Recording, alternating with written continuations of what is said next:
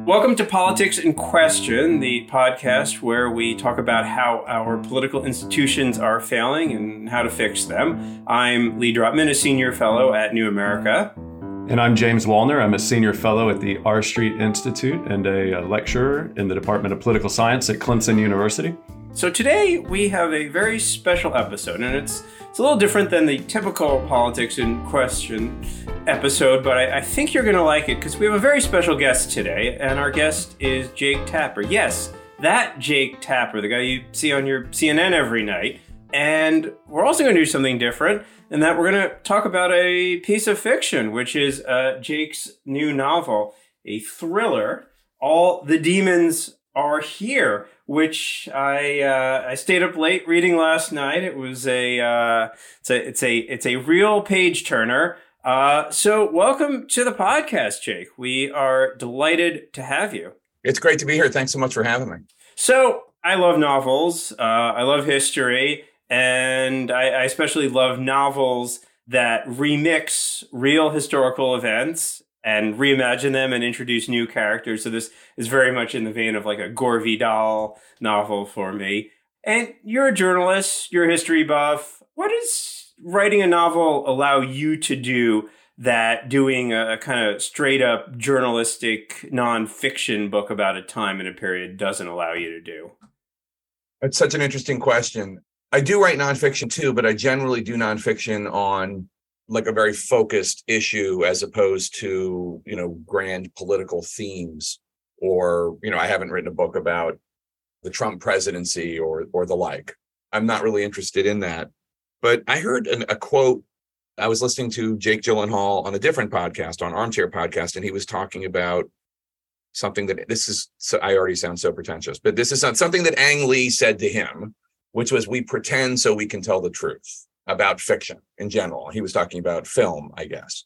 And so one of the reasons I write these historical thrillers is because I want to, A, it's an escape for me as a writer from the day-to-day grind of daily journalism.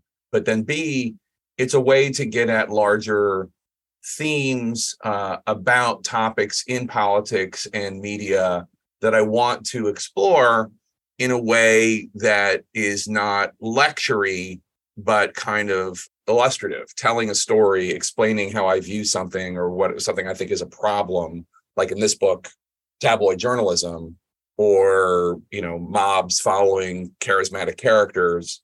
Those are two themes, that are from recent lives from today, but also that I explore in the book in the context of 77. And so I think that's one of the, making things up to tell the truth, kind of in the mold of Ang Lee. Well, I don't think that's pretentious at all. I mean, growing up in the Deep South, in South Georgia, we would have, we'd sit around because we were bored. We wouldn't have anything to do. We had to just sit there and listen to our family members and the older folks talk, and they would sit there and they would tell stories.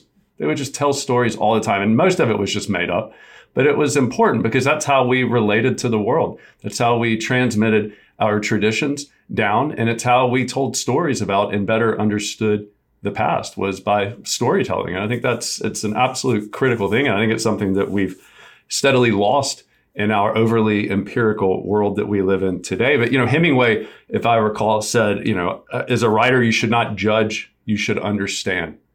And I'm curious, if you've thought about this, how does writing stories and telling stories and fictionalized accounts of things, how does that help you to better understand the kind of crazy world of politics around us now? And if it does that help you then help us as your audience and your viewers better understand what you're seeing out there? Because after all, I think that's a big part of what you do in your 9-to-5 job, or 9-to-9 job, it may seem like sometimes. That's such an insightful question. So, yeah, for instance, there is a character in All the Demons Are Here that is, loosely based on Rupert Murdoch. There's a media magnate who comes to the United States to start a tabloid, but this time it's, in my fictitious telling, he starts a tabloid in Washington, D.C., as opposed to what Murdoch did, buying papers in San Antonio and then buying the New York Post. And the fictitious character, Max Lyon, I didn't want him to be some caricature of like Mr. Burns, like in his excellent. I didn't want it to be. I wanted him to be believable and attractive and because one of the main characters in the book, there are two main characters, Lucy and Ike, they're brother and sister. They're the kids of the main characters from my previous two novels. And Ike is a Marine. He's out in Montana with Evel Knievel. Lucy is a journalist in the world of journalism in 1977 in DC with Bernstein and Woodward and those people floating in and out. And she gets enticed and joins this family in this new tabloid. And I thought it was important to portray Max Lyon as a character who is charming and making arguments about journalism that, might make sense to some people. And some of the quotes are actually taken directly from Rupert Murdoch, that there's no industry in the world other than journalism that I'm mangling the quote, but it's in the book. The point is, he said, there's no industry in the country other than journalism that talks down to its readers and are so proud in not giving them what they want. It was something like that. And the idea that that's how Murdoch, or in my retelling, Max Lyon, looks at journalism, like it's snobby. And I've got the quote right here. I think it's, I cannot help wondering whether there is any other industry in this country that presumes so completely to give the customer what he does not want. So thank you. So yeah, that's a real Murdoch quote. And I totally understand that quote. And look, when Fox started years ago, and I remember when I was interviewing for a job at ABC News in 2002, 2003, I remember having a conversation with David Weston about Fox. At Fox in 2002, 2003, as much as they were beating the drum for war in Iraq, they were still very, very different from what Fox is today, in my view, in a positive way then, in a negative way today.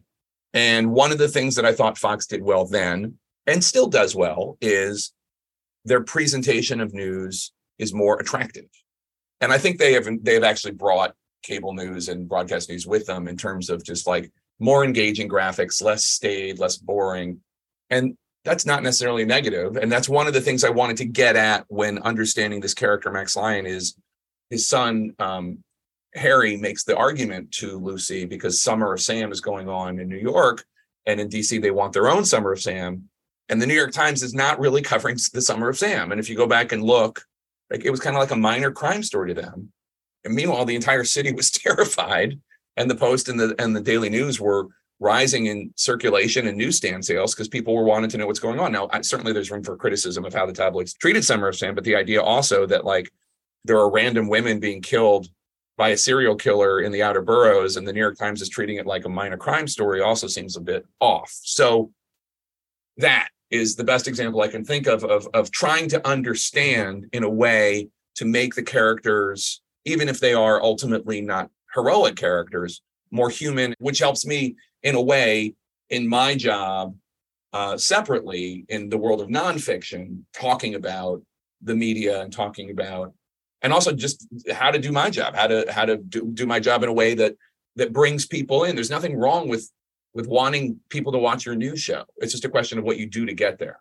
Right. And storytelling, I mean, our brains are so hardwired for stories. We remember things like 20 times better if there are characters than if we're just getting facts. And in some ways, if I want to learn about a time period, I actually want to read a novel about that time period to understand what it actually felt like to be part of that time period. I remember, as long as we're being pretentious, I remember reading a review of the film about East Germany, The Lives of Others, in the New York Review of Books. And it was discussing some of the criticisms of that film that, some of the things weren't factually true.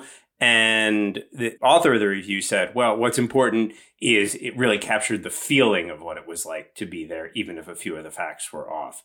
And so I think what the best fiction does, and what I really felt when reading your book, is it kind of captures the feeling and a particular energy of a particular moment. And I think that's really helps you to understand. So I want to talk about the choice of the year 1977. So I notice you've kind of, now this is the third in this series, and you've worked through the decades.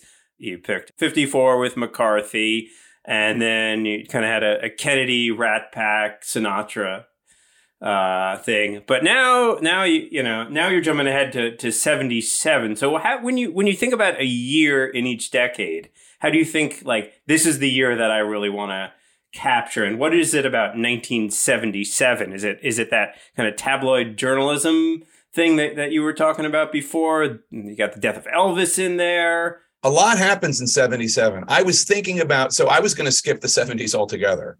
And then a journalist friend of mine, a woman who's a little older, so she lived through the 70s as an adult, told me not to, that would be a mistake. Because I was born in 69, and to me, the 70s always kind of were lame because they were, other than the bicentennial, I don't really have any great memories of it politically or sociologically.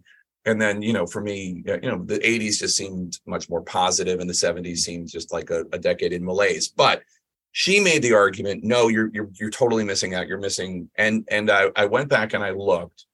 And so she was right about the 70s in general, but 77 was Elvis dies. It's the Summer of Sam. Studio 54 opens. Star Wars premieres. There's the Manhattan blackout. The country is still reeling from Watergate and Vietnam, but they're not like front of center issues. It's more like, okay, what do we do now? Like looking forward kind of thing. Then I listened to this, and it was when I was writing the book and trying to figure out what to do. And I knew I was going to have Evel Knievel as a character because some friends of mine were such Evel Knievel devotees, and he's such a quintessential American character, so great and so resonant. Like, I mean, he could only be an American character, like this guy who's not really that good of a motorcyclist, but is able to do these stunts and become this huge hero that is like literally on the cover of Sports Illustrated and Rolling Stone, and he's on ABC Wide World of Sports. So anyway, I knew that was going to be part of the book because there would be something I wanted to say about these larger than life kind of showman characters in the vein of Donald Trump and the like. But then I was listening to a Slate podcast called 1977. They do this thing called 1 Year, and they had a thing called 1977.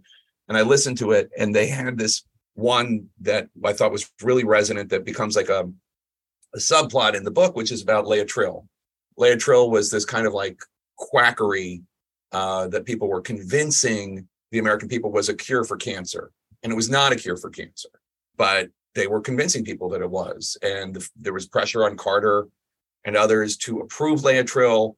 Members of Congress and governors were like allowing it, et cetera. And it was quackery. It didn't work. But that combined with Agent Orange, which was still not being acknowledged by the government, although it was finally starting to get some notice in the press, convinced me like, okay, because that's a whole subplot of the book is people who have Agent Orange poisoning, wanting to get Leah Trill. And that becomes a reason for a group of people, including Ike, to want to go to Washington, D.C. to demand change. And that was part of, again, trying to understand, because James, you asked about trying to understand things, trying to understand January 6th, as seen through the characters of this book. Why would a mob come to Washington to do what they did or to protest or whatever? And most of them were law-abiding and all that. Why were they there? And so I wanted to have a mob that was not all just bad guys, but also innocent people who actually have legitimate grievances, innocent people who have illegitimate grievances, other people just swept up in it, like one of the main characters, Ike, and all following a charismatic figure. And so that also was part of what I wanted to get at, which is not to demonize these individuals, but to try to explain it in a way that people might be able to understand. I mean, obviously, it's the comparisons are not direct, and it's, what ends up getting stormed and everything like that is different. But the idea of it, I wanted to understand. Yeah, I think the individual focus that you can only get, I mean, you can't only get it, but it's easier to get in the fiction setting, is really important because, and it holds, I think, a key to our current dysfunction, because we typically conduct our politics in this moral register today. Everything is very abstract. We see good guys and bad guys. Evil is everywhere. And in reality, as Shakespeare tells us, there's good and there's bad in everything. Everyone's flawed. We've got contradictions all around us. And it's very humanizing, I think, in a way, to recognize that the person across from you that is battling you in a debate is an individual with their own hopes and dreams and passions, however bad or wrong they may be in your opinion. And you have to take account of that. And that's, I think, what we see in, say, the antebellum era, where we have John Quincy Adams and John C. Calhoun And John C. Calhoun is a pallbearer for John Quincy Adams' funeral. Or how Webster and Calhoun, who don't like each other and they like to beat up on each other, but they have deep respect for one another. And that allows them to partner at times and then not partner at times on other things. But I think that's critical. And we don't see that anymore. We don't see individuals. And I think if we spent more time telling stories and reading stories, we would remind ourselves that they're human beings. And there's something that led them to do what they're doing and to say what they're saying and to believe what they believe. And if we try to understand that, we don't have to agree with it. That then gives us a better basis for, I think, compromise and moving on. It may not always happen, but I think that's critical. And it's one of the reasons why in my coverage, I always try to distinguish between the people who believe the lies about the election or whatever, and the people who are lying to them. Because it is different. It is different. There are millions of Americans who believe these lies about the election or lies about whatever, QAnon, et cetera, et cetera. And then there are the people who are seeking power and money and the rest to tell them those lies, to share those lies. And they are not the same. They're not the same. One group, in a way, is a victim of the other group. And I think that's very important, especially as people demonize. I hate it so much when politicians or media folks make fun of entire swaths of the country, whether it is the right wing making fun of Californians or the left wing making fun of flyover country. It bothers me so much. I hate it when people talk about real Americans, because there's no such thing. Right. I mean, you can talk about citizens. These people are citizens and these not, but that's not what they mean. They mean this group is real Americans and this group who's also American citizens, they're not real. And I hate it. I hate it when it's deployed. I hate it when I see it on any channel. Definitely if I ever see it or even a hint of it on my channel, because that's just not how I view the world. Yeah, and I first saw this when I was the director of research at the Heritage Foundation, and I was in the political context. We had a board member. I was visiting him, a young guy and his wife. They were dear friends, great couple, and they're both very pro-life. And they have a conversation about abortion policy, and he's talking about it in the abstract, and it is very black and white. And it is like, in the way he talks about it, the demeanor, his tone, everything is unwelcoming to a conversation with someone who disagrees with him. She, on the other hand, is just as pro-life as he is, but she also works for a nonprofit who would go into homes and meet with women and sit on their sofas and listen to them, people who are considering having an abortion. And she doesn't agree with them. She's trying to change their mind, but she sees them as a person, as an individual, and all the things that go into that decision. And that humanizes that issue for her. And the way that she talked about it was much more kind of conducive, I think, to a conversation, to a debate between people who disagree. Even if they can't reach an agreement in the end, that debate still goes a lot differently. And so I think that is absolutely critical in our politics today. I think it's what we're missing in a large degree. And think about this. I've been a journalist in Washington since the late 90s. So whatever that is, 20 something years. And I can only think of one member of Congress who is anti-abortion or pro-life, whatever we're going to call, Congresswoman Nancy Mace. I've only heard of one who's talked about, let's increase birth control so that these unwanted pregnancies don't happen to begin with. And to be frank, I haven't heard a lot of outreach from the left either about there is a huge arena right there for people who are in favor of abortion rights and people who are opposed to abortion rights to try to reduce unwanted pregnancies. If everybody just came together and said, okay, let's improve sex education in schools, let's make sure people have access to birth control, let's make sure people like all that stuff. And maybe they would be doing it for completely different reasons. One, it's like empowering women, empowering girls, whatever. The other side is this will reduce the number of abortions. But there's a huge ground right there, but people don't talk to each other. So that's just one example, because you were just talking about abortion. I completely agree. And it's so dispiriting as somebody who doesn't have a dog in the fight and is just a journalist and just like, okay, well, it does seem like there's a lot of room for compromise here, even though you're diametrically opposed on this part right here. And it's like that on guns. It's like that on abortion. It's like that on so many things. It's one of the, both you guys work for organizations that seek to move past that, which is so healthy. But as you also know, there are a lot of organizations. There's a lot more money in the division than in the common cause. Yes. It's easier to get people to give you money when you tell them that their country is going to be taken away and everything dear to them is at threat unless you... It's the most important election ever. Just need $5 and access to your bank account. But that's also, but just to bring it back to the book for a second, there is I don't want to spoil it because I do want people to read it. There is a confrontation at the end. There's two different stories, Ike and Lucy, and there's a confrontation, and they weave in. They're together at the beginning, they're together in the middle, and then they come together at the end in what will be a violent confrontation with both of their storylines coming to this big crescendo. But they are, on a superficial level, on opposite sides of this. Ike is with a group that is going to storm a place where Lucy is, and they're on opposite sides. Now, they're not actually on opposite sides, but their vectors are in that direction. And so that's one of the things I was trying to get at is like, we are not opposed in that way. We shouldn't be anyway.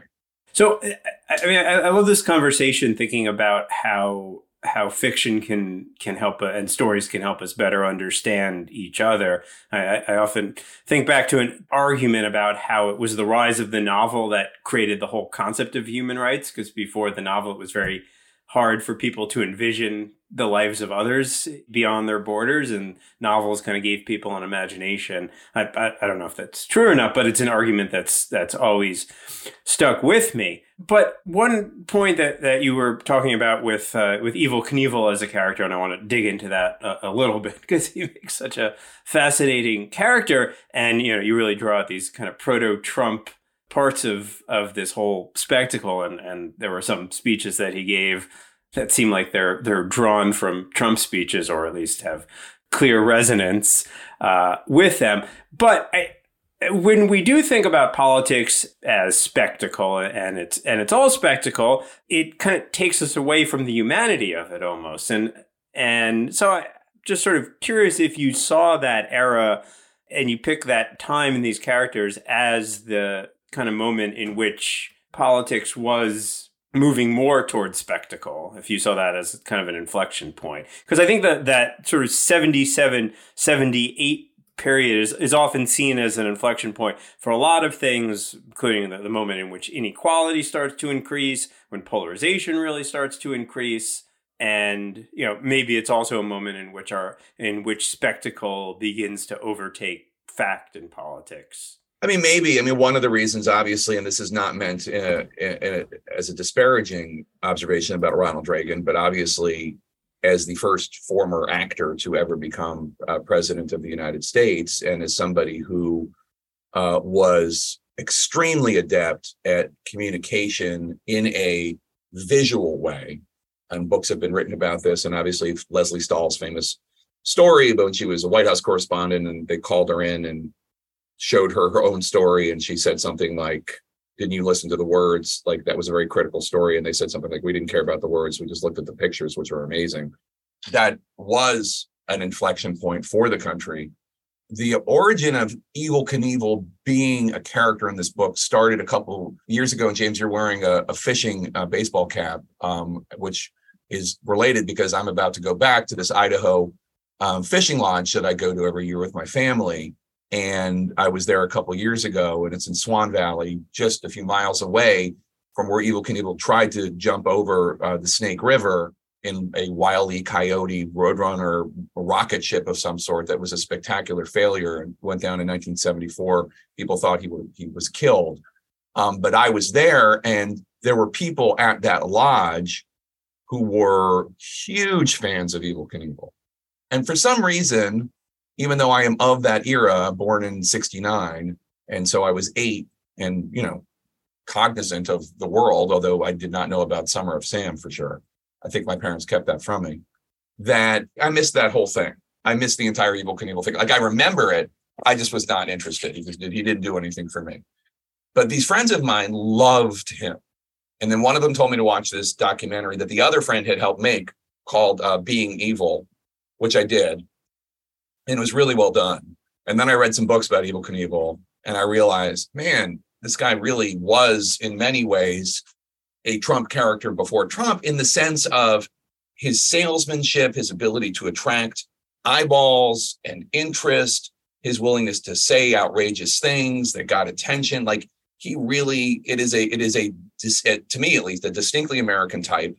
And again, none of this is meant pejoratively about Mr. Trump, but like it was, I mean, obviously there were some negatives as well in there, but it really just was very resonant. And I thought, what an interesting character, what an interesting person I could play with, since I played with Sinatra in 62 and I played with Joe McCarthy in 54. Like that would be fun.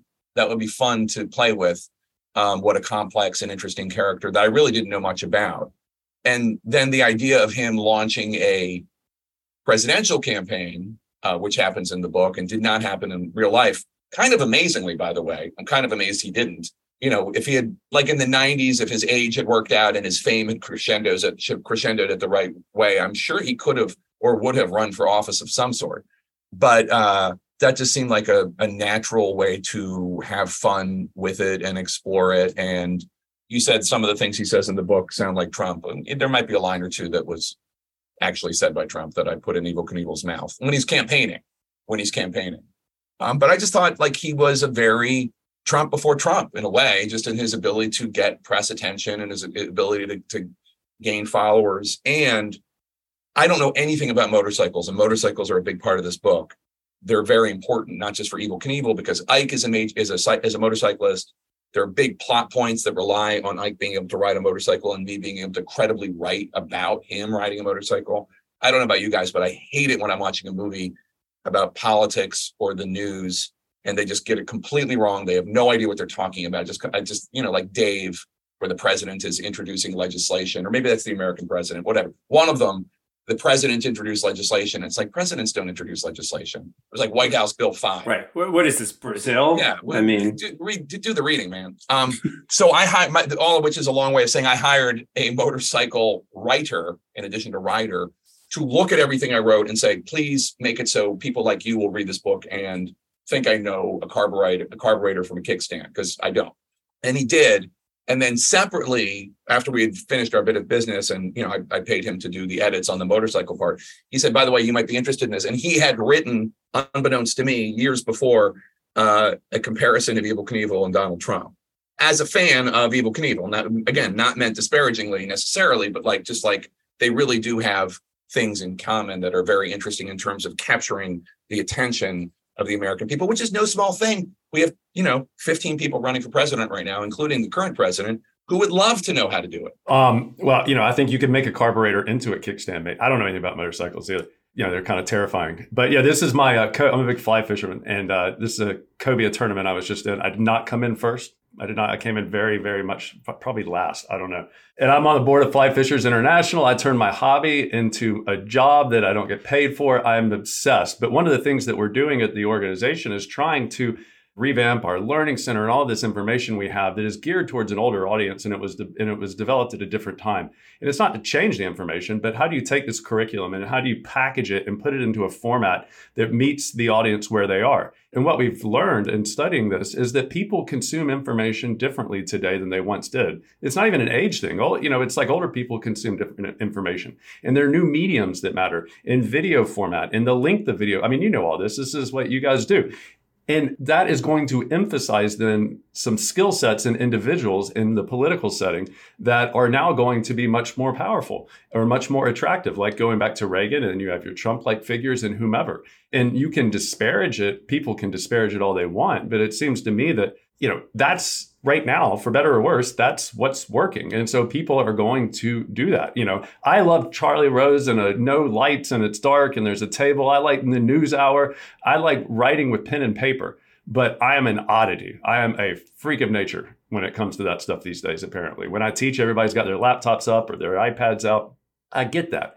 And so, to better understand politics, and then if you are a politician to succeed in politics, you have to get that and you have to tap into that. And I think it's a really important point, I think, that comes out of your book about this certain kind of character types and how they are attracted or not attracted to certain kinds of mediums, and their personality are portrayed differently and sometimes more easily in different mediums. I think it's really important to our story today. But I wanted to ask you, there's a lot of similarities between today and the novel, but I wanted to ask you about some of the differences. So politics during the periods in which your novels are set, so the 50s, 60s, and 70s, is pretty intense. I'm a child of the 80s. I was born in 1980, but at the end of the day, like, I study this, I read about it a lot, and it strikes me as being insane. Like, American politics in many respects it felt like it, especially in the 60s, like no one was happy. Everybody was pissed off. Everybody's trying to change the world. They're taken to the streets. They're doing it sometimes violently, sometimes not. And when we have these great periods of violence and all of this tumult and change, we also had, if we look at Congress, the most explosive period of legislative productivity in the institution's history. And they did big things. As a conservative, I may not like all of them, but that's not the point of America, right? I don't have to like everything to acknowledge that it's a big thing. I mean, we're creating departments. We're doing all kinds of stuff, going all the way through to the end of the 70s. And you have deregulating the airlines. You have Ted Kennedy challenging Jimmy Carter and his, the cause endorsed speech. All of this stuff is happening. But it seems like when things are going bad in American history, the same thing with the antebellum period as well, when there's lots of violence, there's almost a rededication to the political process. There's a rededication to politics as the only other way outside of violence to resolve our disagreements and make collective decisions. And I'm wondering, as I look to today, where we have this sense of these zero-sum issues that aren't zero-sum as we've discussed, it's like we're making mountains out of molehills, and I don't want to minimize the importance of the issues we have today. But like a post office naming will just paralyze Congress. And it's almost as if like Congress is a graveyard these days. It's like there's not this sense of, Bob Dylan, the times they are changing, when he says we're going to rattle your walls and, shake your windows and rattle your walls, or whatever the lyric is. Like that, where is that? You see the gun rights stuff. It's like there's like a flash in the pan, a bit of outrage, and then it goes away. On the right, it's the same thing. And have you learned or gleaned anything from kind of thinking about this time period in an individualized setting in your novels, and to better understand why the sense of possibility in our politics is much more stunted, it seems to me, today than it was back then? And I could be just, not seeing it correctly. I'll do 77 as opposed to the 50s and 60s, because those were such in the McCarthy era is what I wrote about in the first book. I think one of the real problems we have today is a mistrust of expertise.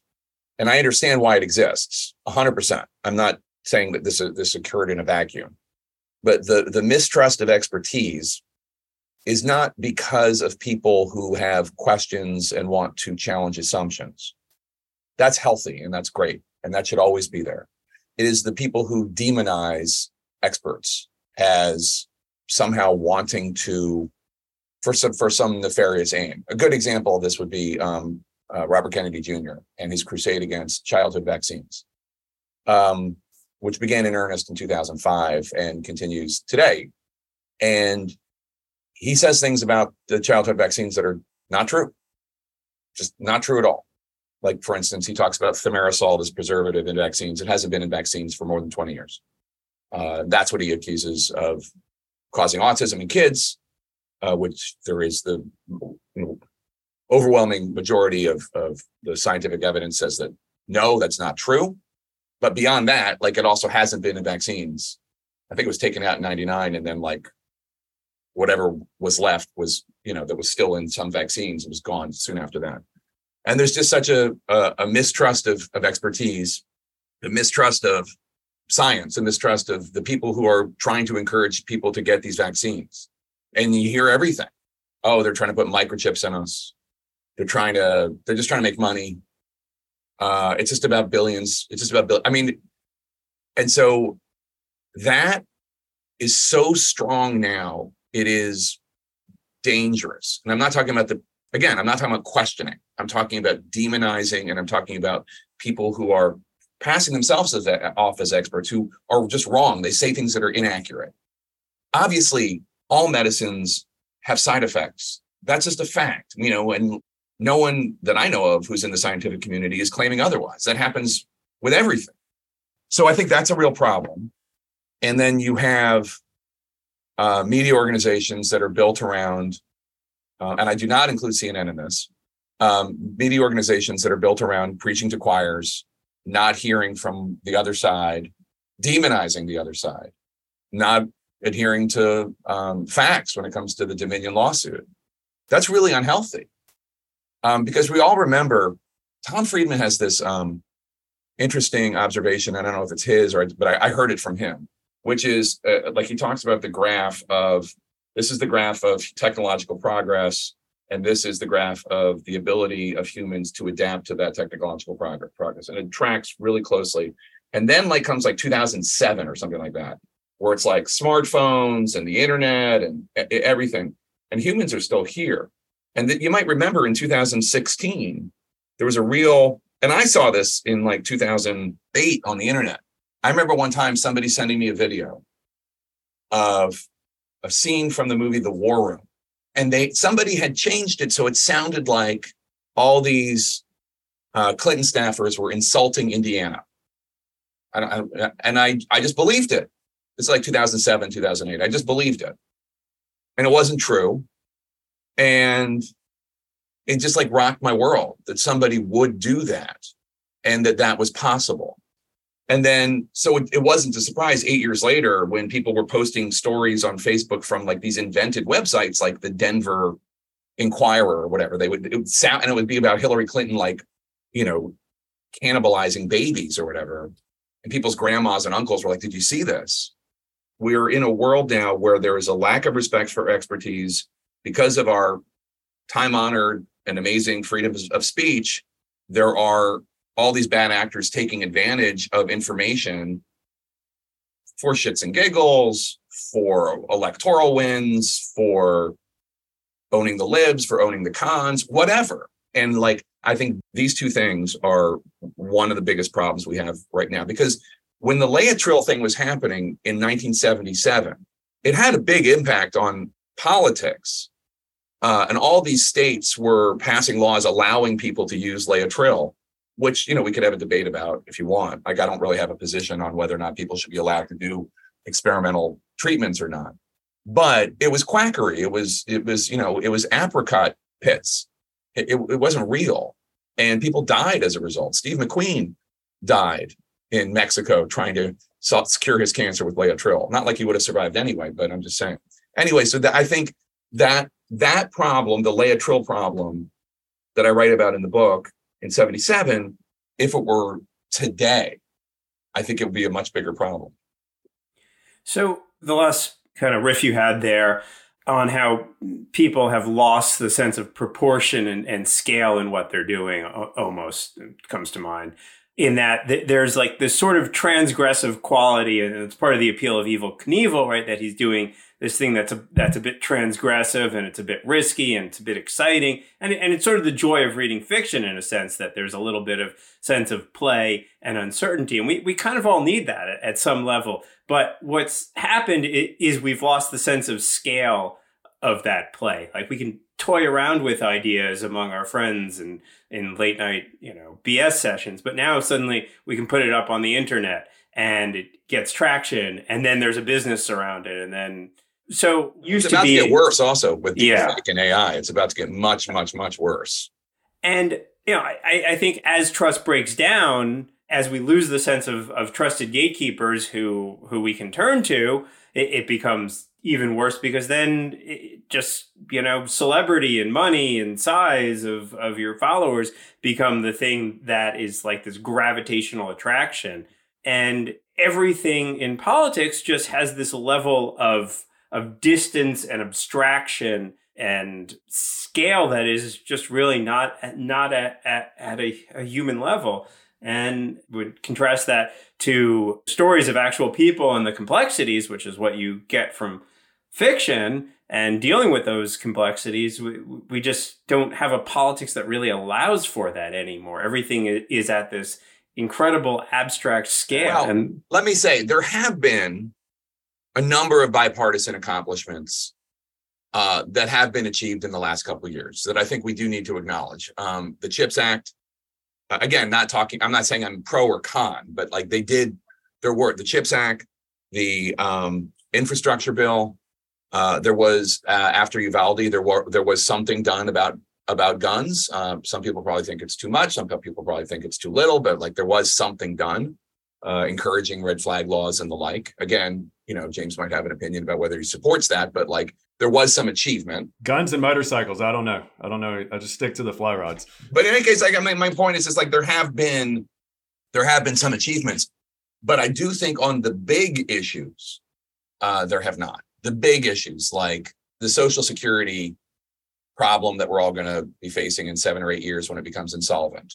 It's very obvious like what needs to happen, but there's no middle ground, right? The deficit and the national debt. And you both have probably like ideas about about topics in addition that you think need to be remedied. And so there is some stuff. I wouldn't call it on the margins that these are important issues, but the really difficult issues, it's going to be tough to come together as long as, Marjorie Taylor Greene has power because she has learned how to master this world that we're talking about in terms of social media and misinformation and, not trusting experts and demonizing people. And there are people on the left who are, similar.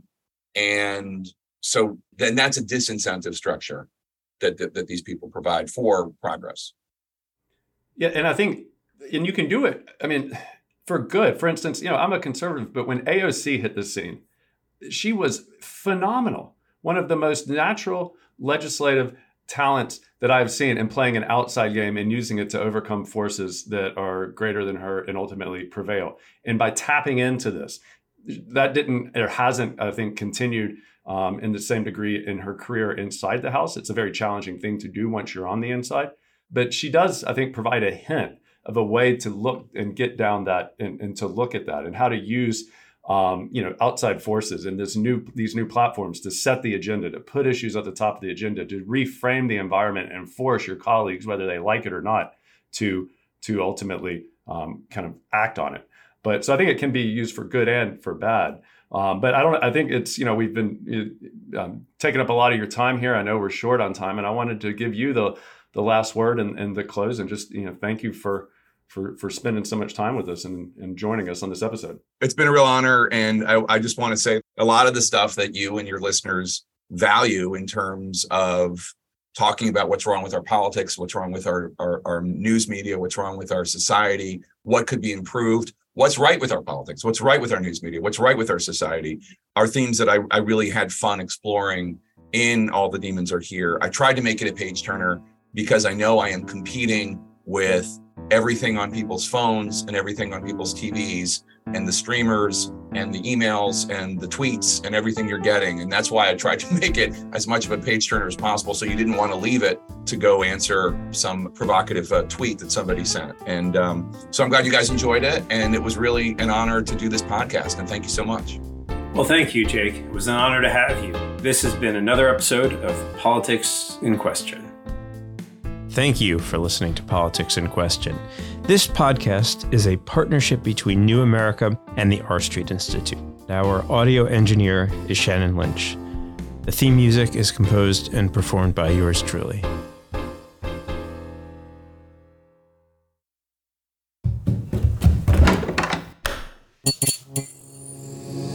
This podcast is part of the Democracy Group.